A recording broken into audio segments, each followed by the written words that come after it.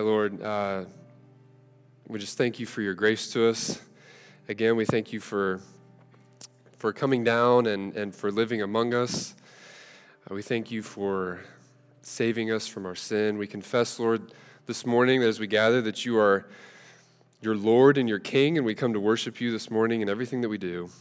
And especially now as we turn to your word and we open up your word to hear about who you are and to be instructed in how you'd have us live as your people, Lord. We know that as your word goes out, that your spirit goes with it, that your word accomplishes what it's sent out to do.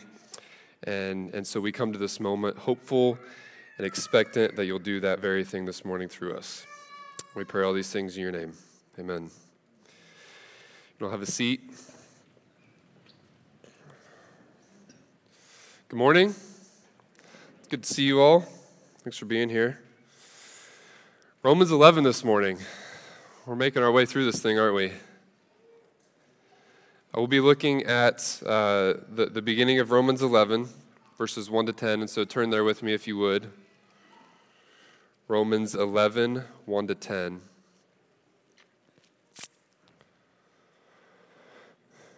And I'll read here starting in verse 1.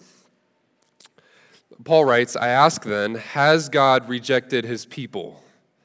Absolutely not. For I too am an Israelite, a descendant of Abraham from the tribe of Benjamin. God has not rejected his people whom he foreknew.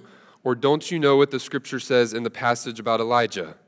How he pleads with God against Israel, saying, Lord, they have killed your prophets and torn down your altars. I'm the only one left, and they're trying to take my life. But what was God's answer to him? He said, I have left 7,000 for myself who have not bowed down to Baal. In the same way then, there is also at the present time a remnant chosen by grace. Now if by grace and is not by works, otherwise grace ceases to be grace. What then? Israel did not find what it was looking for, but the elect did find it. The rest were hardened, as it is written, God gave them a spirit of stupor, eyes that cannot see, and ears that cannot hear, to this very day. And David says, let their table become a snare and a trap, a pitfall and a retribution to them. Let their eyes be darkened so that they cannot see, and their backs be bent continually. Once upon a time, there lived a tortoise and a hare. The hare could run really fast. It was very proud of its speed. And one day when it met a tortoise, it laughed at the tortoise and mocked him, saying, You're such a slowpoke. The tortoise replied, my dear friend, you're so proud of your speed. Let's have a race and see who's faster. And so the tortoise and the hare, they had a race. The hare got off the blocks hot right, got out to a big, quick, early lead. But as he turned back to see the tortoise nowhere in sight, his confidence and his arrogance began to get the best of him. He thought to himself, the tortoise will take a very long time to catch me. And so feeling somewhat bored by the whole thing, he decided to just slow down, to take a break, to eat some grass, and take a nap. And slowly but surely, the tortoise made his way and passed the hare on his way to the finish line. The hare, he suddenly woke up, saw the tortoise crossing the finish line, and started running as fast as he could, but it was too late. The tortoise had won. It's a good story. Consider the difference between me telling you this story and me just standing here making the statement to you that slow and steady wins the race. Consider the methodological difference in what I'm doing by telling you the story compared to what I'm doing by just making the statement. Statements can quickly, succinctly, clearly give us the facts of the matter. They can tell us right versus wrong, what is good and what is bad, what will work and what won't work, and even explain logically why that's the case. But stories appeal to us in a multifaceted number of ways, do they not? Stories evoke not only just our logical thought patterns, but our emotions, our desires, our imagination. Good stories, they don't just let us merely observe what's going on as an outside, unrelated third party. They actually draw us into it. They make us a part of what's unfolding. It's not that good storytellers, they don't have a message or a conclusion to communicate or something that they want you to do or believe at the end of it. They very much do. But it's the way that a good story goes about communicating those things to you that makes it lasting and effective and impactful. The story, it doesn't so much just lay it out in simple kind of step-by-step thought processes or state it to you in summary form. Rather, it's through the careful and intentional development of a plot and of characters that it slowly guides you to a specific conclusion. And so, for example, the story of the tortoise and the hare, it doesn't just tell you that slow and steady wins the race. It shows you an example of a humble and consistent tortoise beating a boisterous, speedy, arrogant hare who only tries to rush through life. But in order to arrive at any of these right conclusions, part of what's required is that you first have to have an understanding of who the characters are and why they do what they do, so you can come away with the right conclusions that the author wants you to understand. And this is why this distinction that we're making between the story and the statement is important for us this morning. What I want to propose to you as we get started here is that the fundamental difference between the statement and the story is exactly what our text is going to demand that we see. Because as we come to Romans 11 now, again, a place that has sparked a ton of conversation and disagreement, even among theological friends, quite frankly, here focused on how to properly talk about God's purposes for the nation of Israel, we have to understand, first off, that what we're after is understanding a story and the theology of the story that's told, and not simply just a set of systematic, logical statements. So much of our conversation and our disagreement around the text at times, not just here, really everywhere in the Bible, oftentimes comes out of various attempts to just confine the Bible down and make it a book full of logical, propositional, systematic statements that need fit together. And then what we end up often disagreeing about is how to make those statements and how to fit them together. You following me? And the issue with that from the start oftentimes is that the methodology is all wrong, because the Bible is not primarily a set of logical and systematic statements. It's a story. And even in places like where we are today and where we've been, the book of Romans, which is very logical and didactic, like all of Paul's writings and most of the New Testament, to be honest, so much of what is happening is Paul explaining that story to us. And as a result, helping us understand the right conclusions to the story that's been developed. And so as we see Paul answer the operative question over our text this morning, found right in verse 1, has God rejected his people? What we have to do is we have to remember that we're trying to understand the story about how God works through his people. Like with the tortoise and the hare, the message the author wants us to understand, it's contingent upon how well we understand the story he's telling, and that's what Paul's going to do this morning, is help us see and understand the story of Israel. The specific way that he's going to do that this morning is by first identifying two main characters in the story, the nation of Israel and God himself, and then by telling us what they do and why they do it.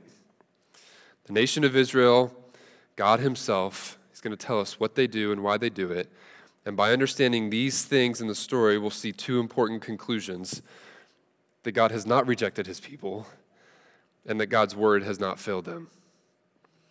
That God has not rejected his people, and that God's word has not failed them. And so let's take a look at how Paul gets us there again by telling us what Israel does and why they do it, and what God does and why he does it in response.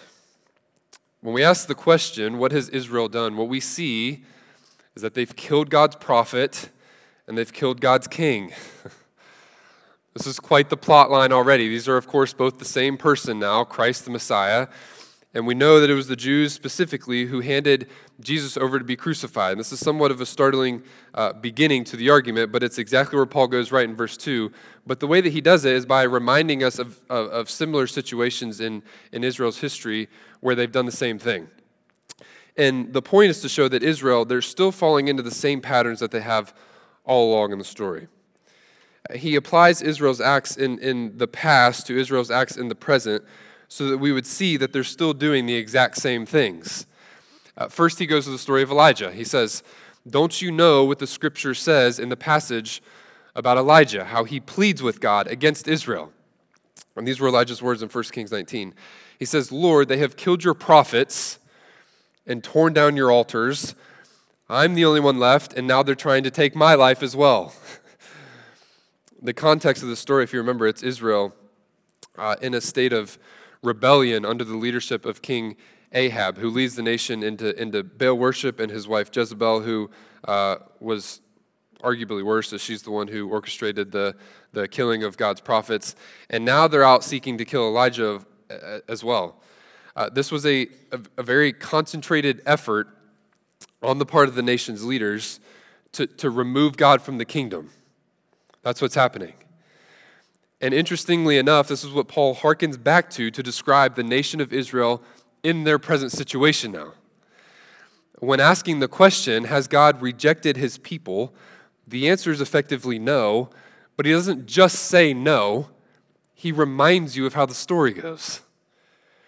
That it was Israel who rejected God himself and tried to completely remove him from the life of Israel. And part of how they tried to do that was by killing his prophets and seeking to kill Elijah as well.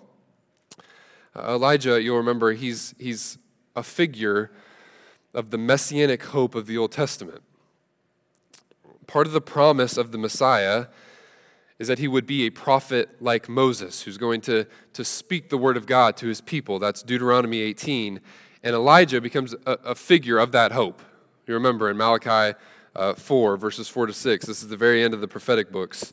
The hope is for Elijah the prophet to come, usher in the day of the Lord and the coming of the Messiah. But there's also a sense in which, rightly understood, all of the prophets God sends throughout the Old Testament are all figures of the messianic hope for the prophet to eventually come. I remember growing up as a young kid, and I remember when cell phones were just coming out, and I thought it was the coolest thing in the world, man. I could not get enough of that. I wanted a phone so bad. I'd ask my parents for a phone all the time, and they'd always tell me no. My mom said I could get one when I was in middle school, but I wasn't going to get one right now. But it didn't stop me from asking. I begged and begged and begged for a phone. And so my mom started doing this funny thing where she would find all kinds of ways to get me, not a real phone, but like fake phones, right? And so it'd be like a fake plastic toy phone, or one year it was a cell phone Christmas ornament for our Christmas tree. That was my ornament, was a cell phone, or like a walkie-talkie or something. I'm like, yeah, this is lame. And in a way, it was like she was getting me a phone, but it wasn't the real thing that she had promised. It wasn't the real thing that I was hoping for, but it was also to keep reminding me that the real thing was eventually going to come. It kept kind of moving me forward in this hope and anticipation that on one glorious day, I was going to get a real phone, right? And this is how much of the Old Testament works, too. It repeatedly presents you with a specific situation or a specific series of events that's often meant to remind you of how God's been faithful in the past, which is meant to encourage you that God will be faithful in the present. But all of that is ultimately meant to get you to hope and trust that God will be faithful in the future in the same way as well. And so much like every descendant of King David is a micro-fulfillment of the promise to send a king from the line of David, so is every prophet that God sends to his people a sign that God has not forgotten his promise to send a prophet like Moses. He's still coming. If mom is still getting me fake cell phones, well, eventually she's going to get me the real one, right? She hasn't forgotten. And in the same way, when we see Elijah and Elisha and Isaiah and Jeremiah and Micah and all of them show up on the scene, we see that God is still sending prophets all throughout the story, and that gives us continual hope that he will one day send the prophet, the Messiah. And that's exactly what happens in Christ. But God is not the only one with patterns in the Bible. And that's what Paul picks up on here. God's people also have patterns. Patterns not of faithfulness to the covenant, unfortunately. Patterns of gross unfaithfulness and rebellion against God. Here, patterns of rejecting God's messengers, his prophets, and his word, like the movie Groundhog Day, with the narcissistic, egotistical weatherman who keeps living the same day over and over and over and over again because he can't get it right. Every time he wakes up, it's like, we've been here before, right? Same day, can't get it right. Most of the movie, it's the same old story. He can't get it right, so it just keeps happening. That's what we watch play out with Israel all throughout the Old Testament. Here they are again, back in exile, back in the wilderness, back in slavery, even here now in Romans 11, outside of the promises of God, needing a new exodus, needing God to rescue them again because they can't get it right. And notice where these patterns, they come to a climactic head. All throughout the Bible, God is faithful to keep sending prophets until the days of Paul, when finally, the prophet, the Messiah, comes. God has done what he's been doing and promised to do. And how does Israel respond? Well, they also do what they've been doing all along. They reject him. Just like in the days of Elijah, they reject God's word. They don't submit to his teaching, and as such, they reject God himself. And how does it end? The same way it did in 1 Kings 19. They kill him. The patterns between these two characters in our story, God and national Israel, they meet at the cross where God's chosen nation kills his prophet. Point being this, no, God has not rejected national Israel. National Israel has rejected God. And they've been doing so for a very, very long time. Not only is Israel charged with killing God's prophet, they're also guilty of killing his king. In much the same way, Paul harkens back to the story in Elijah's day and says, look, we're in the same exact situation again. So does he do that with the story of David, God's anointed king, as well. Paul brings this up in verse 9, quoting out of Psalm 69, where he writes, and David says, let their feasting become a snare and a trap, a pitfall and a retribution to them. Let their eyes be darkened so they cannot see, and their backs be bent continually.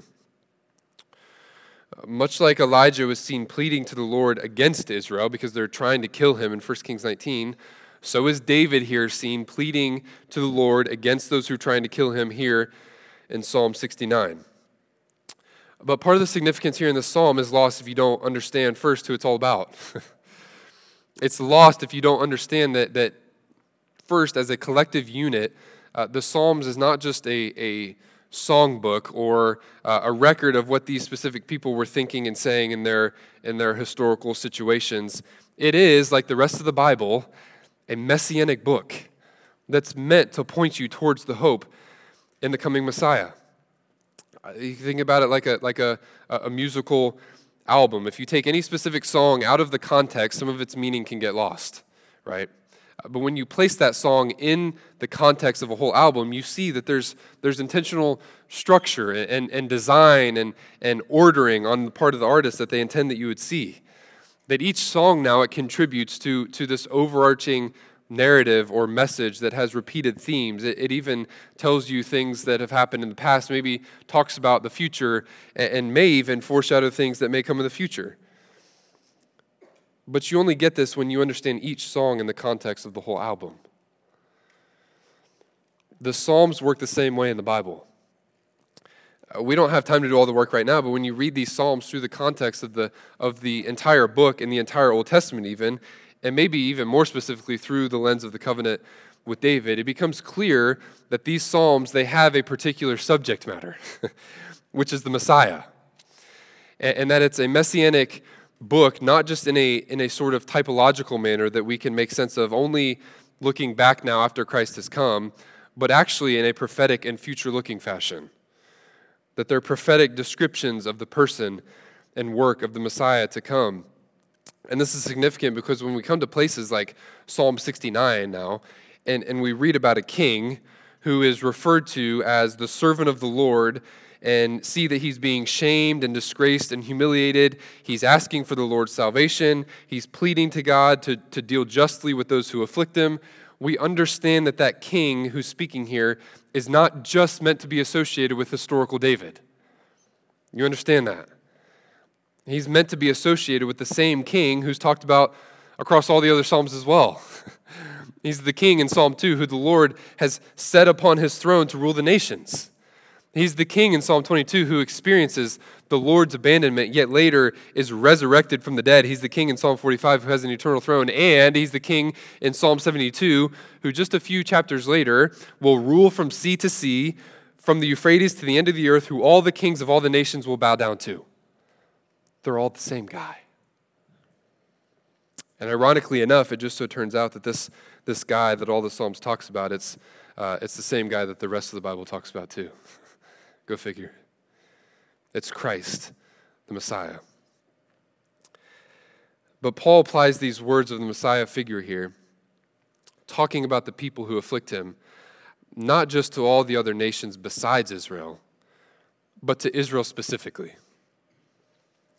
It's a great plot twist in the story that we have a promised king who's going to come from the nation of Israel, from the tribe of Judah to rule over God's people, who in Psalm 2, the nations are set against him. But as it turns out, those nations in opposition to the king include the chosen nation of Israel as well, the very nation through whom the king would come. And we see this pattern in the life of David as well, when as the anointed king, yet not yet occupying the throne, but already anointed by God to rule, faced much affliction from the nation of Israel under King Saul. And in the same way, when Christ came down as God's anointed king, yet not yet occupying the throne, he was opposed by the leaders and eventually the people of national Israel. And how did that go? They killed him. They killed their king just like they killed their prophet. They opposed God's servant, and they've been doing so for a very, very long time. But Paul not only speaks about what Israel has done in the story, he also tells us why they've done it. Romans 11, verse 7 says, "What then?" This is in response to what God has done, which is where we're going. But he says, Israel did not find what it was looking for, which there he's just talking about the righteousness from verse 9:31 and verse 10:3. Remember that? They have not found what they're looking for, but the elect did find it, and the rest were hardened. And in verse 8, as it is written, and then he quotes Deuteronomy 29, God gave them a spirit of insensitivity, eyes that cannot see, and ears that cannot hear, to this very day. And so the idea that he gives us here is that some have found it, right? Some have found it. But what have they found? Well, they've found the righteousness that they've sought after. But it was only the elect, right? It was only some of them. It's not the whole of Israel, but a remnant. And this is what we'll see in a moment on the Lord's part, is that while Israel as a whole, they've missed it, God has graciously preserved a remnant of them. But now back to the whole of the nation. Why is it that they have not found what they're looking for? Well, in chapters 9 and 10, he says that they have not obtained the righteousness they sought after because they pursued it by works and not by faith. Well, faith in what? What is the object of that faith? Of faith in Christ. And why have they not obtained it by faith in Christ? Well, everything we've just said, right? They didn't trust that he was who he said he was. They killed him for saying who he was. But why did they kill him? Why did they miss it? What's the underlying reason underneath all of that? And that's what Paul answers here. He says that the underlying cause of it all was that their eyes could not see and their ears could not hear.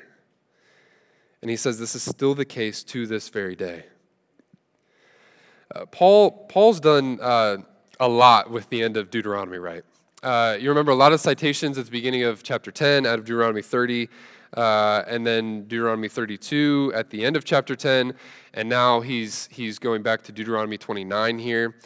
And so the conclusions that Moses is making at the end of the Pentateuch and the end of Deuteronomy about the state of Israel and what they need to truly receive the fulfillment of the promises, it's extremely important to the argument that Paul is developing here about the state of Israel now at this time and what they need to truly receive the benefit of the promises now. Again, it's this idea of these cyclical patterns, right? The point of repeatedly going back to the end of Deuteronomy is to show that Israel is now in the same exact situation they need to be, same exact situation they used to be, for the same exact reasons, needing the same exact things. But let's think about how that's the case. What parallels is he seeing in the story then compared to the story now? Well, remember that at the end of the Pentateuch, Moses is speaking to Israel outside of the promised land. Just like they are here now, outside of the promise. They've not gone in yet because they've failed to trust God and worship him. And so they're given the law and they're sent into exile. And Moses gives them both good news and bad news about that at the end of Deuteronomy. He tells them that they will go into the land, okay? They're going to go into the land. They're going to get the promise. Good news. But then he tells them that once they're in the land, they're going to be taken back out of the land, sent back into exile, because they're still going to fail to keep God's commands. And his message to them in light of that, what they need to do is to keep the message of the book that he's writing. Follow the book he's writing. Don't follow the law. All that gets you is exile. We've seen that. We've been there. We've done that. It's going to be the same story, separation from God. Instead, follow the book, which preaches faith in the Messiah.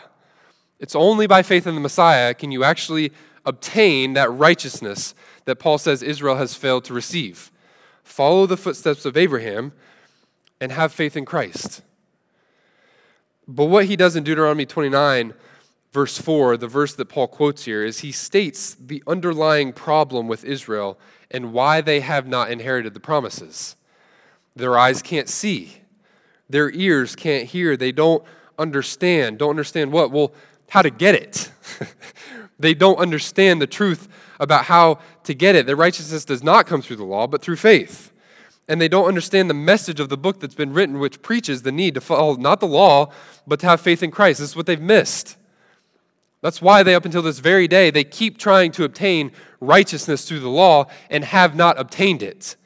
And so don't miss what Paul is doing here in Romans 11 now when he quotes that exact verse. He's saying that the problem with Israel back in Deuteronomy 29, the reason they were outside the land, outside the blessing, outside the fulfillment of the promise was because they were blind to the truth about how to get it all by faith.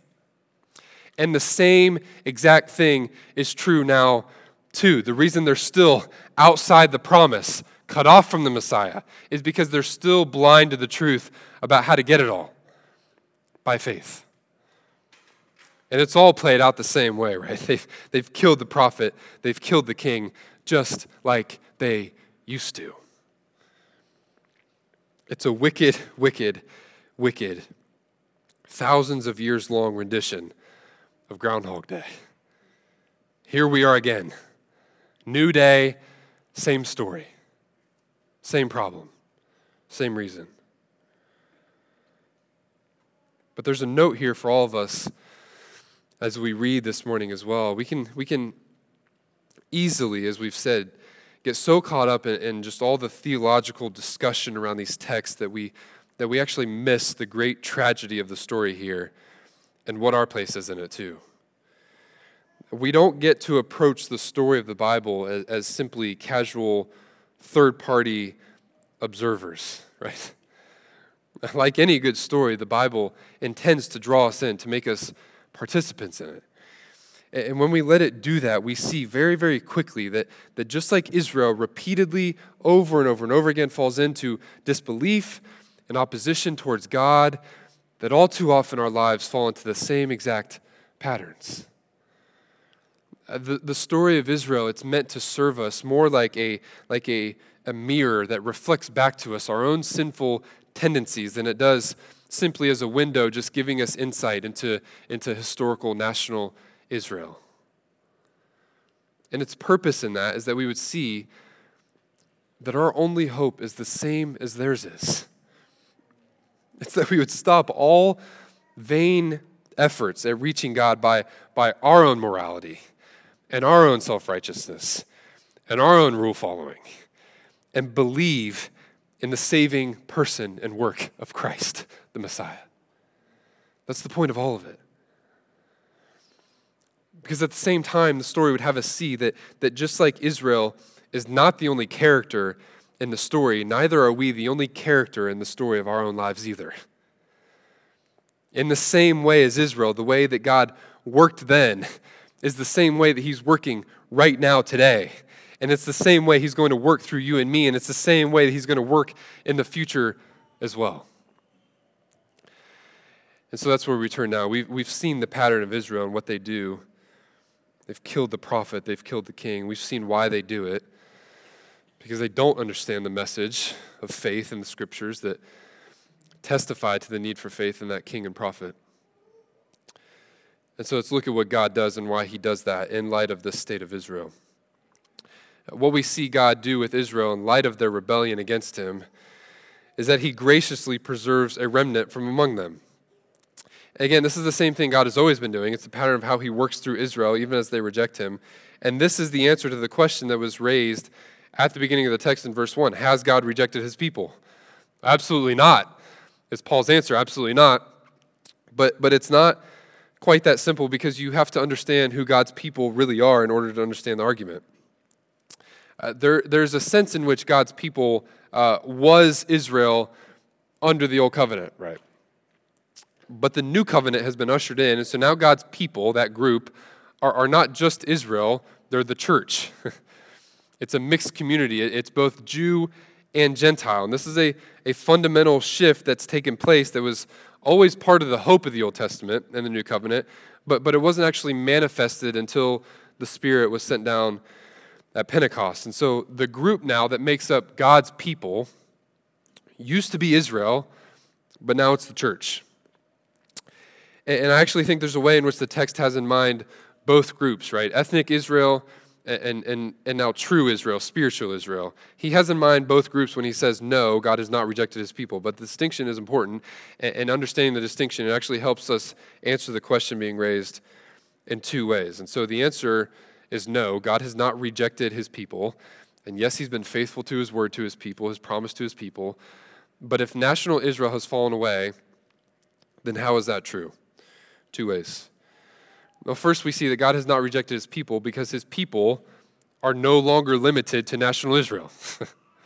It includes the Gentiles as well. This is, again, like we just said, it's been the hope all along. And all that, now that Christ has not only come down, but he's sent his Spirit, that hope has been realized. We're seeing that being manifested already in the days of Paul. This goes all the way back to the promise to Abraham in Genesis 12, where the Lord says he's going to make Abraham into a great nation, singular, which is the nation of Israel. But then as we just keep reading a couple verses in that same exact promise, he says, and through you, all peoples of the earth will be blessed. So even at the establishment, the very beginning, before national Israel is even a thing, when he promises to bring about national Israel, there's already been an eye towards the nations. The Lord enters into a unique relationship with Israel, but all the while, the real apple of his eye, right, is the establishment of his church. It's the bride of Christ. That's who he's after. That's who his heart is set on. It's a people made up of all peoples. And the purpose of his relationship to this one nation, Israel, is that they would be a blessing to the nations. That's their primary purpose, and most significantly, that's because this one nation, Israel, it's who the Messiah is going to come through, who's the Savior of not just Israel, but of the whole world, right? Then we see in Genesis 17, after Abraham's faith, the Lord literally tells him, I'm going to make you a father of many nations, plural. Through Abraham, then, will come both a nation through whom all other nations will be blessed. That's where it's about Israel, singular. But he will also become the father of many nations. That's the people of God now, the church, made up of Jew and Gentile, people of all tribes, tongues, nations, languages. And this is the distinction that Paul makes between the children of Abraham by descent and the children of Abraham by promise. The children of descent are part of national Israel. It's ethnicity. The children of promise, though, still children of Abraham, but not in lineage. They're children of Abraham in the sense that they have the same faith that Abraham has. These are the people of God, not national Israel, the children of descent, but spiritual Israel, the ones who have the same faith that Abraham had. So, has God been faithful to his people? Well, yes, but if you're asking that question, assuming that God's people are only Jews, then you're asking the wrong question. That's never been the hope or the promise. And has the word of God failed? Well, no. But if you're asking that because you see the fulfillment of his word only applying to the Jews, well then you're asking the wrong question. That's never been the hope or the promise. God being faithful to his people, it doesn't require anything special for national Israel, because just simply enough, national Israel is not what's been in view in the ultimate fulfillment of his promises since the very beginning. It's always been about a mixed community with the nations coming in, and that's what we see unfolding with the coming of Christ. Secondly, we see that God has not rejected his people. He's not been unfaithful to his word because not every member of national Israel has been rejected. As we've already stated, God has graciously preserved a remnant among them, just like he always has. After saying absolutely not, Paul first speaks about himself. He says, "For I too am an Israelite, a descendant of Abraham from the tribe of Benjamin." This is a lesser to greater argument here that Paul makes. He moves from himself, the one man, to make an argument about God's dealing with the whole nation. And so it's not that the entire nation is saved, but part of that nation has been preserved, and that's evident by the work of God in Paul's life. If God had completely rejected national Israel, then he would have rejected Paul as well, because Paul is part of national Israel. Again, this is nothing new, and it's simply an extension of the pattern of how God has always worked through his people. God has always preserved a remnant for himself out of a people who are in gross opposition to him. That's how it's always gone.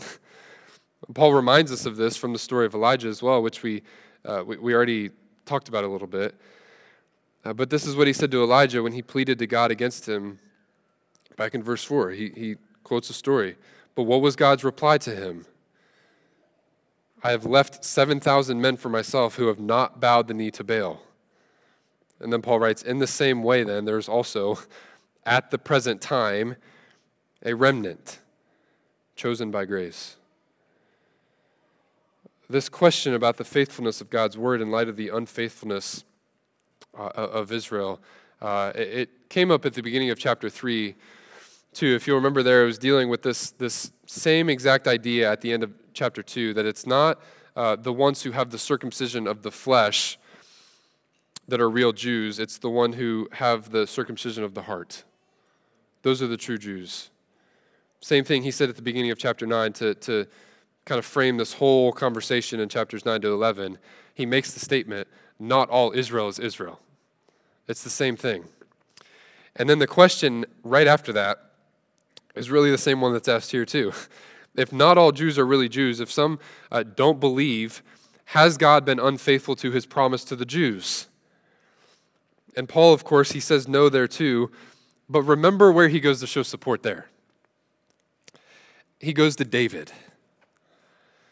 He goes to David's words in Psalm 51, who's guilty of heinous sins against God and other people. And then he quotes David, confessing the Lord's faithfulness to forgive him if he simply trusts in the grace of the gospel.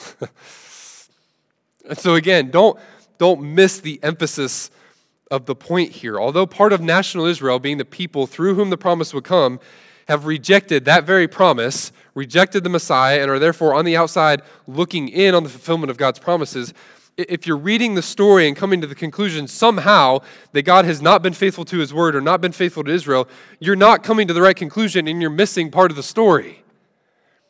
For one, you've missed the fact that the promise was never just for national Israel. And two, you've forgotten how God graciously saved and forgave and used Israelite men like Paul and David. All throughout the story, we see this. These are two of the most extreme cases of sinful rebellion against God, yet they are two of the most impactful men that God used in the Bible to bring out the fruition of the gospel. We've seen how Israel works. We've seen how God works now. And so what's the right conclusion? That God is the one who's been unfaithful? No. Anything but that. God is the only faithful one in the story. And even in the midst of gross and heinous opposition against him, he still graciously brings about the fulfillment of his promises. Both to people of national Israel in the same way as you and me, as sinners saved by grace. And the reason that he does it the reason that he does it is so that once again, it would be evident that salvation can only be by the grace of God and not by the works of man. This is our last point this morning. It's why God does what he does, why he preserves a remnant, so that it would be by grace and not by works. In verse 5, he writes, "In the same way then, there's also at the present time a remnant chosen by grace." Verse 6, "Now if by grace and is not by works, otherwise grace ceases to be grace." He then goes on to talk about how Israel, they did not find what they were looking for, which we know from the end of chapter 9, it's righteousness. And we know from chapter 9 that the reason they have not found it is because they pursued it by the law as if it were by works. But the story doesn't want you to believe that that's ever possible. It never leads you to believe that anyone can actually obtain righteousness by the works of the law. It always shows you that the only way to obtain righteousness is by the grace of God. Remember this morning that if anyone was going to be able to do it by works, it would have been the nation of Israel. Nobody was more capable than Israel. It was Israel to whom the law was given. It was Israel who, they had the law memorized. They knew all the words. It was Israel who had the sacrifices and the rituals and the temple service. If anyone in the world could accomplish salvation by works, it would have been Israel. Yet as the story unfolds, we see the shocking reality that not only has Israel not inherited the blessing of the promise and not obtained the righteousness they pursued, their misguided pursuit of it by works of the law, it's actually blinded them to where they can actually get it from: Christ. And the only place they can actually get it from, Christ, they've rejected and killed him. Not only have they missed it, they've radically missed it. And as if the story wasn't crazy enough, now the Gentiles, the other nations, who don't have any of the things that the Jews do, right? They don't have any of the advantages to being Jewish. They don't have the law. They don't have the sacrifices. They don't have any of the ceremonies or the purification rituals. They don't have any of it. They're the ones who obtain the righteousness that Israel has pursued. How? Through faith in Christ. And friends, that is the very thing God wants you to see through all of it. That is the conclusion the Bible wants you to make through the story. It tells that once again, salvation can only come by faith in the grace of God on your behalf. The whole question around this, as we've stated several times, is, has the word of God failed them? If Israel has fallen away, then has the word of God failed them? Friends, understand that God's word has not failed because it has done and is still doing what it always promised to do. It's graciously bringing sinners to faith and repentance. And understand this, because the Jews have pursued righteousness not by faith, but by works of the law, that if they actually had obtained that righteousness by works, only then would God's word have failed. Do you understand that? Only then would God's word cease to be true. Because they would have obtained by works what the Bible says you can only obtain by faith. But does this mean that God's grace does not extend to the nation of Israel as well? Of course it doesn't. Even in spite of their continued spiral of rebellion, even among the most self-righteous people, even among the people who should get it, yet they radically miss it.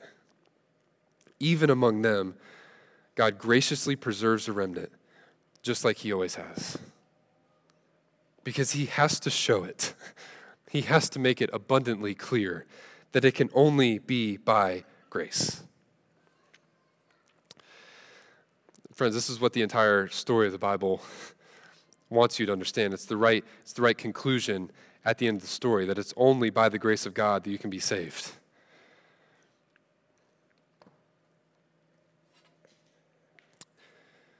And dare I say that our effectiveness this morning as the church, as God's people, who are now called to not just believe, but actually participate in this great story of redemption that's unfolded across all of human history that we witness in the Bible, it's contingent upon how well we remember and understand the story that's unfolded across the pages of Scripture, and the fact that all of it is pointing us towards the need for God's grace. Because it's this very story that we're now called to participate in as God's people. One pastor put it this way. He said, the only churches that will thrive in any meaningful way going forward will not be castles of purity, where the morally fit feel comfortable, but rather basements of grace, where all are embraced and forgiven. The places where sin does not shock and grace still amazes. Friends, in the biblical storyline, these are now the people of God. These are now God's people. This is who we're called to be. People who read the story rightly. People who understand the story of God's redemption and what their place is in it. People who don't identify themselves as ones who are actually able to do it themselves, who don't view themselves as living in castles of purity, who are not shocked by sin, who are not shocked by moral failures, who understand that our great inability to do it ourselves should over and over and over again lead us to being amazed by grace. That we be people who just live in the basements of grace and don't elevate ourselves into the gutters of piety and self-righteousness, because we understand that grace is all we have. If we could have the worship team come back up as we close, and also those who are helping with communion, if you could come up.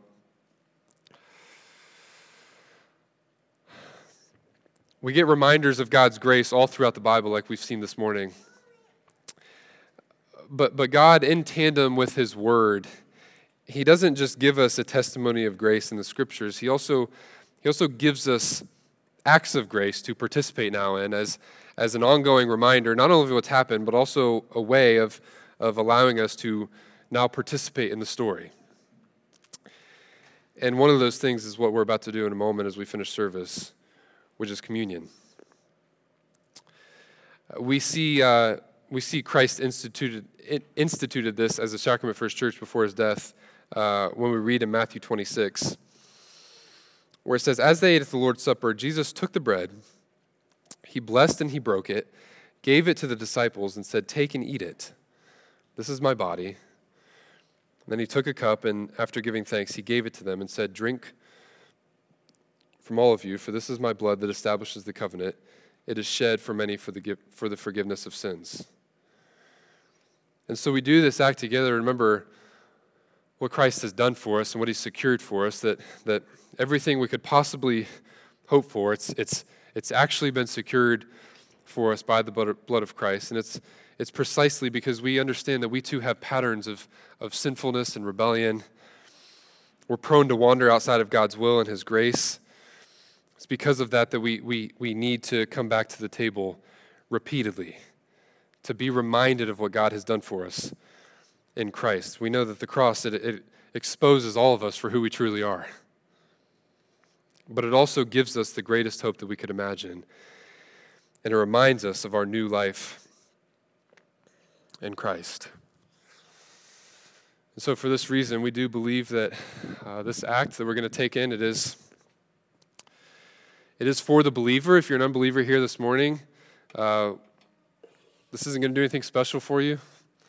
It's not a way to get closer to God or somehow make him more pleased with you or anything like that. But that it is a testimony to you of what's available to you, which is participation in the life of Christ. And so we do invite everybody who's made that decision, put their faith and hope in Christ as Savior, to participate with us this morning. If you've been here and done this, you kind of know how it works, but we'll have everybody come up the aisles here. We'll have people standing at the end of both of those. And you'll be free to then just take it back to your seat. You can take it on your own or with a small group or family or whoever's around you. And then we'll finish in one more song. And so go ahead and come on up.